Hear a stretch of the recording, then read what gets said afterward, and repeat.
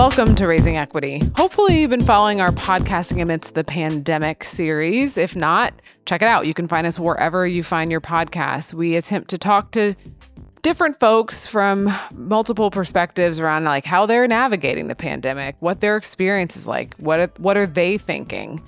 I should say I'm Dr. Kira Banks. I'm the host of Raising Equity, and you can find me and the podcast on Instagram, Facebook, YouTube, and Twitter. Today we have with us my oldest child. He came down to talk with me about some of what's happening in the world, and I thought, well, if you're willing, we can talk about it more broadly. And so I really appreciate him for being willing to do that. Welcome to the show, Avery. Thank you. So what did you come down to talk about? Tell the folks what you were. Well, I came down to talk about how that people are like back to normal after the lockdown ended. So like people are at bars, people are partying. There's a lot of people in the area, like they're breaking the rule around you can't have large gatherings. There's like hundreds of people. Where are you seeing that? Because you're not seeing that in your real life, like in your life. I saw it on YouTube. Some YouTubers, they were at a party. I was kind of shocked how they just didn't really care. It was kind of weird to me how no one really cared. And you're saying they didn't care just because they were in large gatherings being close to each other. Yeah, and there's a lot of people. And part of what's interesting is you said people are going back to normal. And I think I would challenge that a bit to say we're seeing a lot of pictures of some people choosing to go, quote unquote, back to normal. Like we saw the pictures of the Ozarks this weekend for Memorial Day, people partying in the pool. Did you see those pictures?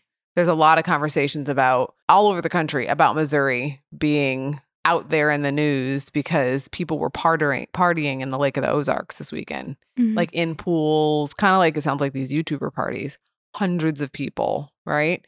And I want to just say to you like that is clearly a choice that people are making. That's not a choice that our family is making. And so I think it's an example of how our society can make rules and then we choose which rules we want to enforce or not. Right? Yeah. So why do you think it's important for folks to not gather in groups? Because you don't know if you have the coronavirus like immediately. You have to like wait a couple of days before symptoms start showing up. So then people might have it, but they just don't know, but they're spreading it to everyone else too. So you can spread it without knowing you actually have it. Yeah. Yeah. And that's something we've talked about. And part of why we're limiting our contact like with your grandparents and other family members that are vulnerable, right? Yeah. Yeah. So what do you think about people's decision not to socially distance? I don't think it's smart. They're putting themselves at risk, I guess. It's not the best idea. Yeah, I would agree with you. And in many ways, I'm not surprised you think that because you live in my house. And so, right, you hear me, you hear your father having this conversation. And so do you think you're mostly shaped by what we say, or how did you come to that conclusion? Because I guess that's what I think from like what I've seen. I believe that that's not the smartest thing to do, just from what I've read and seen in like the news and the media and stuff like that. Have you seen pictures of people protesting to not have to stay at home? Yes, I have. For businesses opening? Yeah. I've seen some things like how people are comparing it to slavery, and that was kind of confusing to me because there's nothing close to this about slavery. They're very different things. Oh, you mean like staying at home? Yeah, like someone was protesting and saying this is slavery by staying at home, like the government forcing them to stay at home. Mm-hmm. What do you see as the differences? Well, slavery, I mean, you had no freedom. You get to do what you want at home, I guess. You get to eat food that's good. I guess you get to stay with your family. Slaves didn't always get to stay with their family. They got separated. Yeah, it's just, the main thing is just freedom at home, I guess. You can do whatever you want. Mm-hmm. So they're missing that piece around enslavement. You didn't have freedom of movement. Yeah. Yeah. What I think is interesting is that oftentimes you saw young kids, though, with their signs talking about that they want a haircut or that God will cover you in the virus. And it's kind of clear that kids are spouting what their parents are saying. And so that's why I was saying, do you really think it's important to socially distance, or are you just spouting what we say? Because as a kid, we shape a lot of what you think. So that's why I was wondering how you came to decide in your mind that you think it's best to socially distance. It makes sense. Yeah. So if you could right now, if we let you go hang out with your friends, would you go? Probably not. Well, maybe if they social distance for the whole time, and they had like minimal contact, then maybe, but most likely not. So you'd want to gauge how much they had followed some guidelines. Yeah. Yeah, that's pretty much in line with what people are saying now, in that as things are opening back up and you think about expanding the people you're in contact with, how risky are you willing to be? Yeah, what if it was a friend who had just gone to Lake Ozarks and was partying, or was at one of these YouTubers' party? Would you hang out with them? Of course not. No. What do you mean, of course not? Well, because they might have coronavirus. There's a chance that they might have it, so I don't want to risk that. Yeah. Yeah, no, I'm with you definitely. And yet I'm trying not to be super judgmental of people who are making those choices. I'm trying. I'm not always succeeding, but I'm trying not to be, because I guess I understand how they could come to make that decision. One of the things I've seen is that people who maybe don't know people who've had COVID-19 or aren't watching some of the videos around people who have it, like they're minimizing it like it's no big deal. What's made you think of it as something that you don't want to risk getting? I don't like getting sick. Yeah, just don't like getting sick. Yeah, you're not the most fun person when you're sick. Yeah. You don't like the sensation. No, you just want it to be over. Yeah, the thing with COVID-19, I've seen there are people who've gotten sick with it and they have symptoms for up to like months after. Yeah, I don't want that. Yeah, neither do I. Yeah. And that's one of the things for me as I've just been reading more. I'm like, this is not just like you have a cold and you're over it, or you have the flu and you're over it, but that it goes on for a long time. Even if your fever is gone, there are people who, like they have fatigue symptoms 3 months out, or still shortness of breath, like they can't do a lot of movement without feeling exhausted. And like, who wants to derail their life for 3 months? Yeah, it's pretty bad. It is. It is. What do you think about school and this fall? I think we're probably going to go back. You think? I do, yeah. I wonder, there's some cities that are talking about doing staggered school. So maybe a couple kids go on Monday, Wednesday, Friday 1 week, and then Tuesday, Thursday the next week. So there are not as many kids in the building at one time. What? That's because you can can't you pass it through hard surfaces and things like that? We don't know. There's so much we don't know. But let's say they did deep cleaning. Let's say they kept kids in the same class all day and teachers moved rather than the kids. I'm totally making this up. We don't know. They don't know. And then they deep cleaned every night so that when you came into school, you had your space, you had your desk. That's where you were. Maybe. But yeah, the main thing about that would just be desks. Well, and the bathrooms and stuff. Lunch. So they probably would have to make lunch like sack lunch where you picked it up. I mean, online schooling wasn't bad. You didn't mind it? No, it was easy to get good grades on online schooling. Why do you think online was easier than in person? Online schooling was easier because the tests were open book. There weren't a lot of tests. The assignments were pretty simple, and like the teachers, they didn't give too much because they were like, it's new and stuff and this and that. And like a lot of our final assignments were cut down. For example, my government class, we were gonna write a whole research paper, but because we were doing online schooling, we just had to do an outline. Oh, so that could be your summer project. Oh my God. Avery's like, I should never have said that. It doesn't have to be. All right. But in our house, there's summer projects. And I was saying that writing is one of the things that you need to work on. So in that sense, you already have half of it done. You have it outlined. It might actually be easier. Anyway, we digress. You were saying online school was easier. So you feel like it was easier because they watered things down. Yeah. Yes. Now, here's the thing. Come the fall, they will have time to prepare. So do you think they'll keep it as simple? I mean, no, but you have all day. There's no time limit. And they don't penalize late work either. Well, that might have just been for this period, but... That's what I wonder. I wonder if there was just a lot of grace and room that people got because there was so much that was unknown. And so if we go back to online in the fall, I wonder if it'll be more rigid. Do you think that's fair to have online school be just as rigid or rigorous or challenging as in person? No. Why not? It's not fair because some people don't have access to technology. For example, some people like for the outline that we were supposed to do in government class, some people had to type that whole thing on their phone, which is really hard because they don't have a computer or anything like that. So that would be like an obstacle. So I feel like it's not fair to make it as hard as in-person schooling. Oh, so you have friends that wrote their outline on their phone? On Google Docs, typing like their texting feel. Really? Yeah. Well, yeah. I mean, that's your mom being clueless. Like, I didn't even think about that. Like for papers, if you're in high school and you don't have a computer, that you would be doing it on your phone. Did they not want to get a computer from the school? Maybe not, but SLPS, they were offering free Chromebooks to anyone who needs one. Maybe they didn't know about it, or maybe they just didn't think they needed it, and then things got more challenging and they did need it. Yeah. Either way, folks who don't have access to computers, whereas you have a choice of computers, right? Like, so that's definitely class privilege, technology privilege that we have in terms of having access to all that. What about friends? How's it been in the pandemic, not being able to see your friends every day?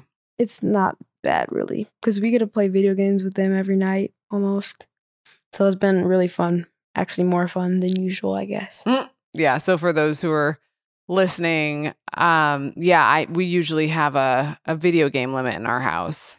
But since the pandemic, that's the way that they talk to their friends, interact with their friends, hang out with their friends. I've had to be much more lenient than I normally would be. And I think the children are happy about that. Yeah. The children are happy about that. Yes. Yeah. Yeah. So as long as they get their work done, they get their schoolwork done, their homework done, the physical work or practice or creative work in our house, it's like you got to do something. You got to do what you got to do. You got to do something other than a screen. You got to move your body in some way, practice your instrument, do something creative, do something non-schoolwork focused, do a chore in the house. What else? Yeah, that's it. Is that it? Why do you think people are acting like things are fine and just being out in the world? Because I guess they just think maybe because they're like, maybe their mindset is everyone will have it. I mean, if someone has it, they're probably at home and sick, or God will cover me, or God will make sure I don't get sick, or some people are just, I don't care. I don't have any underlying conditions and I'll be sick for a month, but. So this is where you took AP government this year. And so you can think about like the layers of government comes into play. So the system of government that we have, because what's happened is some of this has become political. So you have the local government, right? St. Louis City had a stay-at-home order, and they had that stay-at-home order before the state government did. Our state was pretty resistant to coming out and saying that. And then we had the federal government, right, which was basically saying, well, we'll help the states where we can. And they were in some ways spouting not fully accurate information about how contagious COVID was. And so we had these different layers. It's kind of similar to Hurricane Katrina and cooperative federalism. So the states and the government work together to help. So in Hurricane Katrina, the federal government was telling Louisiana, the state, to help itself. And the federal government was telling Louisiana, the state, to figure it out themselves. But the Louisiana wanted help from FEMA. Mm-hmm. And then it switched. FEMA wanted to help them, but Louisiana didn't help. And then it kept going back and forth. So same thing with COVID. So Trump, at first he was like, it's for the governors, the states have to figure it out. Then next thing you know, he's talking about how he has a bunch of ventilators he's going to give to all the states. And so, yeah, it's kind of like, it's a cooperative federalism. So the states. I don't know what that means. Cooperative federalism. Basically, the states and the federal government try to work together to get the states out of like crisis and out of. It was first came up in the Great Depression that's where it was rooted from. So yeah, that's where we had to start doing that. Yeah, who was the president during then? Franklin. I should know that. I don't know, but Roosevelt maybe. So yeah, Roosevelt was the president during then. So he kind of was the first president that was involved with cooperative federalism. I wonder if that also happened because of the New Deal? The New Deal was a federal. But the New Deal and cooperative federalism, they're under the same thing. So yeah, they're like together, basically. Okay. So maybe a way to like help the country in crisis via the states. Mm-hmm. Yeah. Yeah, so this whole thing around, like, do we act like it's normal? Do we social distance or not? Do we wear a mask has become federal because I don't know if you've watched footage, but President Trump isn't wearing a mask. Oh, yeah. And I know. And he's shaking hands, too. He's not wearing a mask. He's shaking hands. And so people have started to say that you look weak if you wear a mask, or you look like you're scared. That people are that they're trying to get people to wear a mask to be fearful. And we're Americans. We don't fear. We are free. I just think that's not really that smart. Public health wise, it's certainly not smart. Yeah. Well, for like specifically for Trump. Why? Trump is old. He's like 75, 74. He's up there. He is higher risk. It's a high chance that he might die if he gets it. And that's just not smart. It's just like, what's the point? He gets tested every day, so that's a perk he has. That he has access to testing. He has access to testing every single day. He gets tested every day. Does he really? Yeah. Huh. He gets tested every day because he does those press meetings and all that stuff. I didn't know he got tested every day. I'm pretty sure. Maybe I'm wrong, but I'm pretty sure. Oh, no. You could be right. I mean, I'm pretty sure he gets tested every day, but. So one of the ways that I've tried to stay sane and happy and healthy in my mind is to not watch footage of him every day. It stresses me out to watch Trump's conferences because I feel like he's not adequately doing what he needs to do at the federal government level. Like, he's not supporting the CDC. He's not supporting the pandemic task forces. He's contradicting what Dr. Fauci and other folks are saying, and it just gets my blood pressure up. So you could be right. I try to read it in chunks. Yeah. What? It's kind of a mess. What is? He is kind of a mess. Trump? Yeah. Yeah, and unfortunately by proximity, the way our government is running is a mess, and the way the United States is navigating this crisis is a mess. Like, we didn't have to have this many people die. And we're still not done yet. There's still people dying right this very moment.